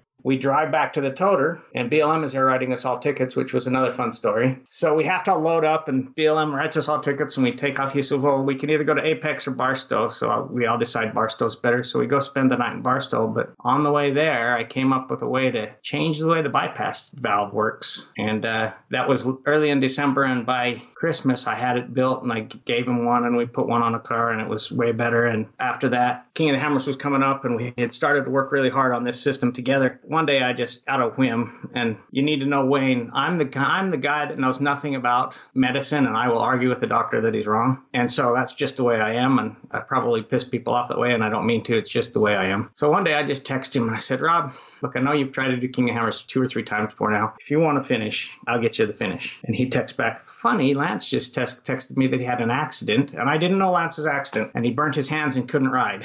Yeah, his motorhome burned up north of Vegas. They were on the highway. I think a battery on a hoverboard or something burnt, right? I thought it was an RC car. Maybe one of those, yeah. Was it those NiCad lithium batteries? Yeah. It exploded, and they like barely got out of the motorhome with their lives practically. It caught up fire so fast. But yeah, I heard that after, and I didn't know that when I texted Rob, and the timing was kind of crazy, but it makes me think, man, I'm such a jerk for benefiting off Lance's. And I even told Lance at one point, look, if you feel good, you ride. I don't want to take anything for granted. And he's like, no, you're better than me anyway, or whatever he said. I don't know. He was really gracious about it. So I ended up in Crispy that year, and we spent some time, and I got to teach Rob some driving techniques, which was really cool for me. And Crispy is the Poison Spider car that Larry McRae had built. It got the name Crispy because it burned at one point, or it's a burnt car. So they started with a burnt out car when they built this JK. Greasy was the one that built it, and he built, I mean, it had a lot of Desert Racer in it. The rear shocks were only 12 inches long and 2.5, and they would overheat really fast, but boy, it rode good. And we got it riding really good, and we made an adjustment at one point. Panhard rod was too long, and so it would hit the frame, so Rob and I had to fix that out there one time, but Larry and the Poison Spider crew they were all in. They wanted, if you needed it, they made it happen. It was really fun to race that. And so, does that answer your question? You want me to finish to the end of the race? No, that's good. However far you want to go. But I think it's very cool how the impressions you made on Rob end up putting you in the right seat with him at KOH. And then that ultimately ended up, graduating into you serving time in his trophy truck with him all over the Western states and then in Mexico. Yeah, so we do King of the Hammers, and I got to tell this story. I'm just going to finish it. So we run King of the Hammers, and at one point, I had to get out for a lot in Sledge, and I had to get out in Spooners to help Gary Faravani, who was down to 2-wheel drive and hung up, and Macy Higgins comes up, and I had to teach him how to tie a bowline and a winch line that would hold, and we winch Gary out of there, and at one point my catheter pulls off, and Rob's catheter had pulled off too because we were out of the car or something, and we were kind of joking about that. So we get finished, have a flat tire at the top of outer limits, and we had to change that at, and that just about killed us because we were tired. We've been in the car a long time. When we get through, we're really happy because we finished like 11th, and it was his first finish ever. And the Poison Spider people, Larry and Sherry and the Poison Spider crew, were really happy because we got the car to the finish, and the panels still looked pretty straight, and we felt like it was a success. And we get out, and if you see the picture of Rob and I standing on top of the car with the champagne, there's pee-pee pants in both of us. And Rob will hate that I tell that story, but we both had blowouts. There's a lot to unpack there, just the Spooner's outer limits, all of that. But when you dropped in the catheter falling off, and I've had to explain this to people that they're like, how do you stay in a car for 8 hours or 10 hours or 12 hours? I'm like, you wear a catheter. And they're like, the immediate thought is the internal catheter that you shove something up your pee-pee hole, and don't say that again.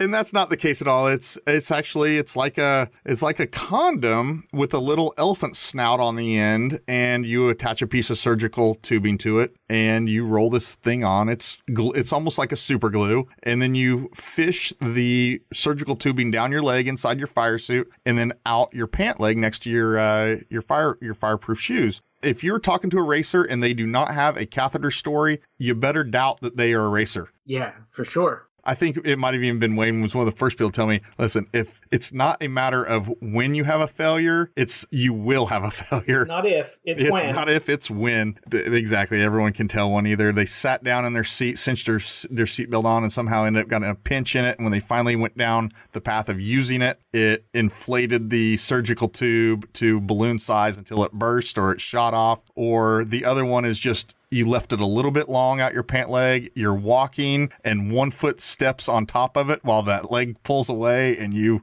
almost drop yourself. Oh, what are the other ones? I mean, there's plenty. So I work with Ricky Johnson quite a bit. He does coaching while I do tuning, and it works out really well together. And some of the most uncomfortable stories I've ever heard of Ricky Johnson, and he's got a million, is him explaining how to put a catheter on right. You're like, Ricky, there's visuals here. I don't want to know.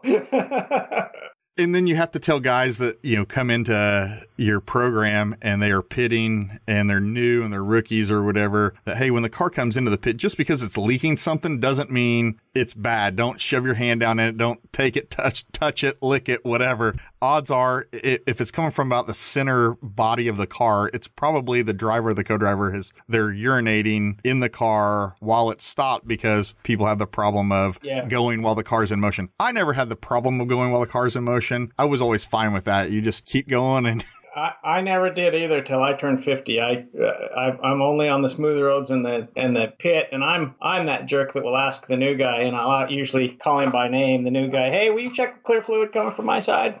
Oh, draw him in. Oh man, that is too much. So well, now everyone's gonna hear that and be like, oh wow, okay, so now I know that the jig is up. Nobody's gonna pit for Wayne anymore. Back to the Rob MacCachren story. Now that we're off the catheter story, we did close out Rob. Go ahead, Wayne. Sorry about interrupting you and getting you off on a tangent there. No worries. So we're after that, after we raced there, I was kind of helping him out a lot, and we're working on this new bypass thing that I've done. And at some point, I made it adjustable. Figured out a way to make it adjustable while in the cab, and we put it in for the 1,000. And the guy that was riding, he's a real good guy, David Maurice. I just like that guy, and his wife and him are just champions. She used to feed us. That's everything always for me comes back to food at some point. So that's why I'm fat, I suppose. But he didn't touch it. He didn't turn it. He didn't adjust it. He just didn't want to do something wrong and not be able to fix it. And Rob tells me, Wayne, you just got to get in the truck with me. And I told him, can Rob, but I'm nearly 50 now. I can't really change a tire. I can probably do one in 2 minutes, but I can't do one faster than that. And he said, my job is to not hit rocks. I'll take care of the tires. You got to get in the car and feel what it's feeling so we can fix some of this stuff. I know it's my truck is great. Don't get me wrong, but we're never going to get better if you don't get in the car. So I agreed to ride in the Mint, and I don't think I slept for a month because I was worried I was going to be the guy. You never want to be that guy that loses a race for a legend, or I always worry about that anyway when I do stuff for anybody, but you kind of have to deal with that. So we had a really good run, and qualifying, and then we get in the mint and we're going, and the adjustable shocks are working really good, and I'm able to make him feel like the car's better, and we're going, and we actually ended up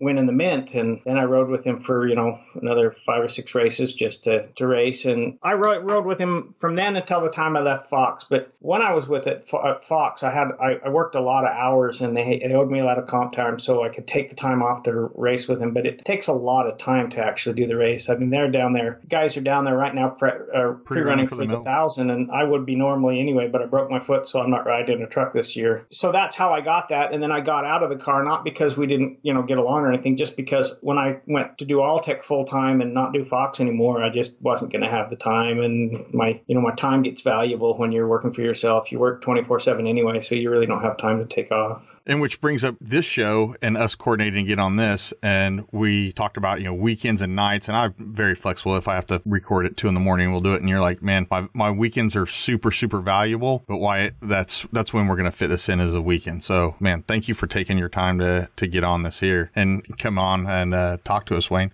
No problem. It's been a lot of fun. But we're not done. I know, we got lots. So what's the future? What is the future of Ultra 4? What's the future of KOH? What's the future of Alltech? And what's the future of Wayne? I know there's a lot to unpack there, but what's the future for KOH as far as, in your eyes, where's the next? What is it? I mean, I think that the T1 race was a big influx of new blood for KOH, because I rode with Justin in a T1 race this year, and we were able to finish second. We had a really good chance at first, but credit to Luke, we didn't know he was there. We would have tried to run him down, but we took it easy after we thought we had passed our competition, and we didn't. And that's on our fault for not knowing who was in front of us, right? But so Luke won fair and square, and I'm not taking anything. He ran a really good race, but when Justin and I were out there, he got to play around with Cody's stuff a little bit, the Pretty Penny, and see what rock crawling was really well. And he's interested. I'm not going to say he's got a rock crawler now, but, and then Cameron Steele he's always been interested in Ultra 4, but, Cody and him and I teamed up, and I'm going to ride with him in KOH. And I just think that in the last while for off-road, there hasn't been an influx of new talent except for KOH, except for the King of the Hammers thing. Look at the new people.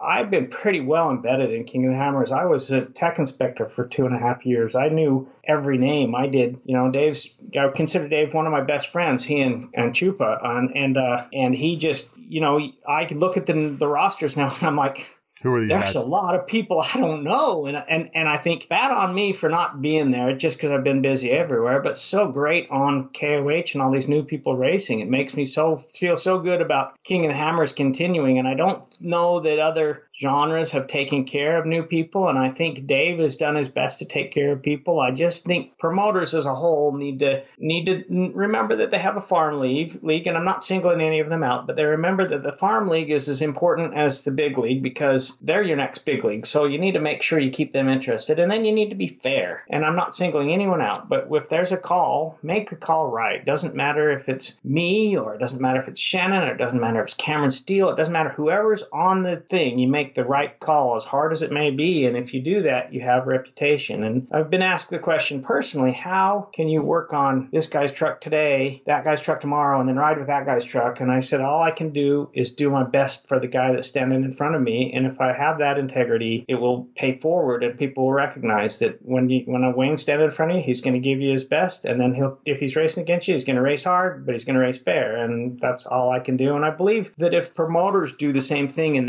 they're fair and they don't cater to the guy that has the right energy drink on the side of the car, or if they don't cater to the guy that has been there the longest, but they make the right call, I think they'll be better in the long run. And I just hope promoters can do that. I'm really worried about the condition of short course, and I'm hoping this new Midwest series can grow, because they look like they're starting off on the right foot. And Lucas has a little ways to go, but I hope they can learn from some of the things that have happened this year and fix them. And because short course is one of the best 4 hours of racing you can go watch, because it's so intense and it's right in your face and it's so much fun to do and it's so much fun to watch. Where desert racing is so much fun to do, not as much fun to watch. Really fun to watch the snippet, condensed version on TV or whatever later though. So I don't know if that makes sense, but that's what I would like to see, is just people take care of the new guy as well as you take care of the existing guy. Well, yeah, I mean, absolutely. I think it's funny that you mentioned that. Shannon Welch has, I've used her as an advisor, social media advisor for the show. I had her on and we regularly talk about, social media and marketing and how to make my reach and my visibility work better and better. But when it came to, I carried Nate Jesse, rookie out of Maryland. But he's an Indiana guy. And Shannon left Ultra 4 before the last KOH, and that would have been his first race. So I did not share, she's in my pre-listener pool, I did not share the episode with her because I wanted to get her reaction to a brand new rookie that she had no preconceived notion on.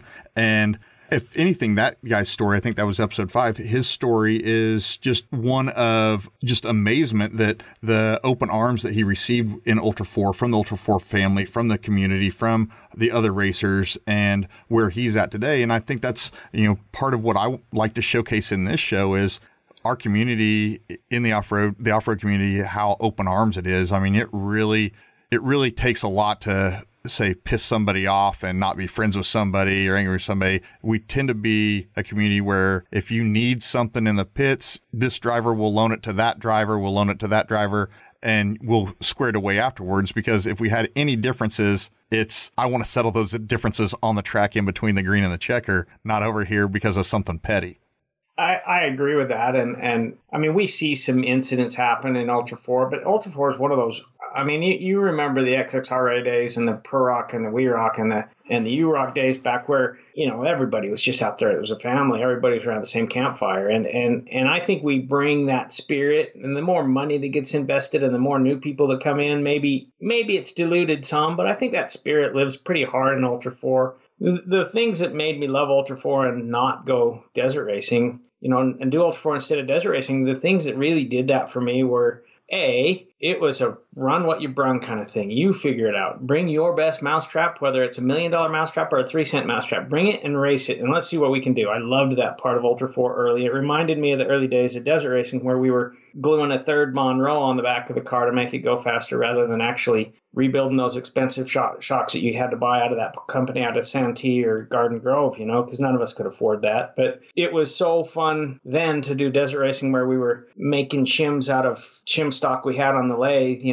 because we didn't know how to buy that stuff and do all that good stuff. And that was the great days of desert racing to me. And then the great days of Ultra 4 was early Ultra 4 where there was a guy, I don't remember his name, that he had a Hayabusa in a yellow car, and he had quite a mouth on the internet, or at least he had fast fingers anyway. And I loved that guy because he was bringing new ideas, and he didn't do very well, but man, it was a lot of fun, and he brought interest, and that's what I think Ultra 4 had that the rest of us also had. We just were maybe a little bit more mellow about the whole thing. I do remember that Hayabusa car. Was it a Suzuki?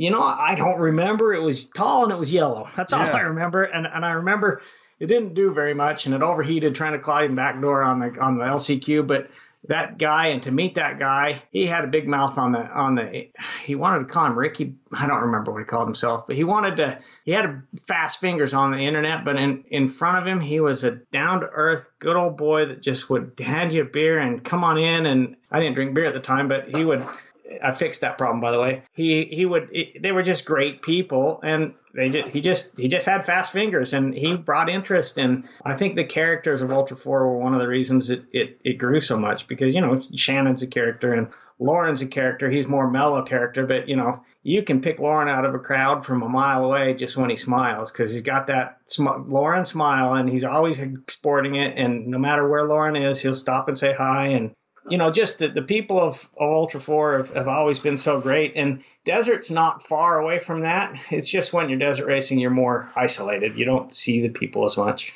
No, I think that's spot on. The comparison is different. And the desert guys that have shown up in Hammertown, the eye-opening, the experience that they have has been something else. I think that's, when you had 10, 12 years of that meant so much when it came time for Dave to throw his idea out about having T1s on Thursday. It wasn't such a hard buy-in to get them to, you know what, there's something here. This is cool. Hopefully those guys will come by the fire pit, any night of the week. I was really disappointed to hear like Lauren say, I just don't have time for the fire pit anymore, things like that. But I know that's not the case, but verbalized, I really like it when, I'm not down there that often, but when I am, it's really cool to see the other drivers, the other personalities, the other characters down there, and just, passing around the bottle of whatever it is. What are you bringing this year, Wyatt? What are you bringing?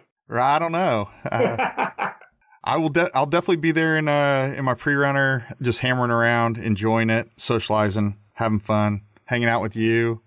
Let me give you a bit of insight into that. When you travel, and I don't want to say that we have a hard life. I have a really blessed life, and I love my job every day I wake up. But I travel, 2 to 3, at least 3 weekends a month, and you travel all the time, and you're gone all the time. And these racers do that too. And I used to always wonder, why the hell don't they come to their fire pit, and why don't they hang out? But honestly, they got wives and families and lives, so they get home. And when the racing's done on Thursday, I wish more of them had stayed, but you've put yourself in their shoes. They've just been out here pre-running for a week. They left Parker. They've been on the road for nearly 10 full days, and their wives and their new baby and their whatever, and they want to get home too. So I don't want people to think bad of the desert racers that don't come out. And I know you didn't mean that, but I'm just saying that because I thought that a lot. I always wondered why, and then I got into this business, and I have been so blessed, and I love what I do. But eventually, your wife says, look, I love what you're doing. I'm very happy about you, and I'm supportive, but I haven't seen you in 3 months. When are you going to be home for a Saturday? And then you have to start thinking, oh, you know what, you're right. And I actually had to stop doing as much tuning on weekends because I don't have weekends.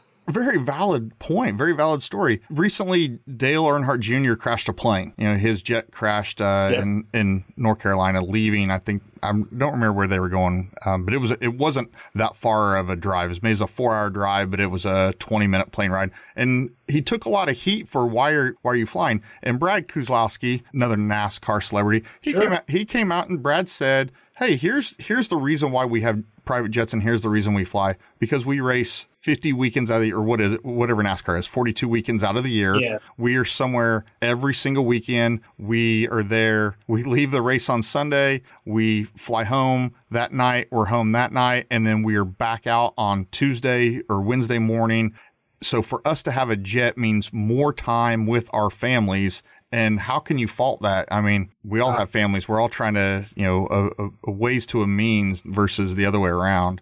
I will back that up, that at some point in your racing career, your time becomes more valuable than your money. And that sounds really ridiculous. I know. Can't believe I said it, but it is true. At some point, your time becomes more valuable than money. Very logical. Maybe that comes with age, that you and I both have that view at this point in time. I don't. I got more gray in my beard than you do. I just don't have any hair on top of my head, but you have a full head of hair, so I'm a lot jealous of that. Well, Wayne, did we cover everything that you wanted to cover? Was this everything you thought it was going to be? It was great. I'd just like to say that you asked me about the future of Alltech, and I would like to tell you everything, but I would like to tell you the only thing I can really say right now is there's some big stuff coming. We have some hardware coming out, but patents are slow and the prototype process is slow, and there's probably been some rumors, and I've probably talked to a few people, but just be patient. I broke my foot at the beginning of this year being stupid. There's a thing I want to say. We all work around cars. We all get underneath cars, but don't get lax. We get complacent, and I got complacent, and I had a car fall on me and broke my foot, and I'm lucky I didn't die. I want everybody to just remember, don't get complacent working on that heavy stuff. If it gets up in the air, just stay out from underneath it. And I know we've all done it, and we all do it again, but you just got to be really careful with that stuff. And so this has put me back a few months, but there's big stuff coming from Alltech. We're a shock tuning and service company right now. We do anything suspension. I don't do any fabrication anymore. Still have some fuel baffles to sell, but I'm not pushing that. But there's big suspension stuff coming, so stay tuned. Man, I love it. Wayne, thank you for coming on. Thank you for spending the last couple hours with me. I always love talking to your dad. You're great, man. You're just a great dude. If you get into February, you're at Hammertown, you're wandering around, look for the Alltech trailer, white trailer, and he'll be there. Well, I actually won't. I won't be in Hammertown. I'm racing this year with Cody and Cameron. I'm racing enough that I won't actually be down there. I usually park up by the bridge still. The trailer's retired. I'm now in the Jalopy, which is a bread truck, literally a bread truck. It'll be wrapped Alltech, so you'll be able to find me. Come by and say hi. There'll be a smudge pot burning to stay warm. They'll be over there, but I won't actually be in town because my work is all going to be done weeks prior. I find that I have found recently that I'd love to be in town if I had product to sell, but shock tuning, if you're not done by the time the first race starts, it's really hard to get any good work done. And I've had some close calls with fans, and I'm just not going to put my guys or my racers or myself in that position anymore. So I'll be done by the time the UTV start racing. I'm glad I am so wrong about all that, where I thought you normally have that spot there on kind of the south side of Hammertown. So no more. Okay. I have for years, and I'll have it there eventually when I have product to actually sell, and I'll have stuff at the trailer that I can sell springs and provide and do what I need to do. And usually have a lathe and a press if somebody's in a pinch, and a mill now. So feel free, but I won't be in Hammertown. All right. Well, Wayne, thank you again. I appreciate you coming on. Thank you, Wyatt. It's been great, and I appreciate everybody out there listening. All right. We are out. You made it. Another episode consumed. If you like the listen, please go give the show a 5-star rating on Apple Podcast and consider writing a quick review either there or over on the Facebook page. Thank you for tuning in to this wild dive into the Talent Tank. Wyatt, out. Thank you for listening and taking a dive into the Talent Tank. Please like and subscribe on Instagram @The Talent Tank or our website, thetalenttank.com.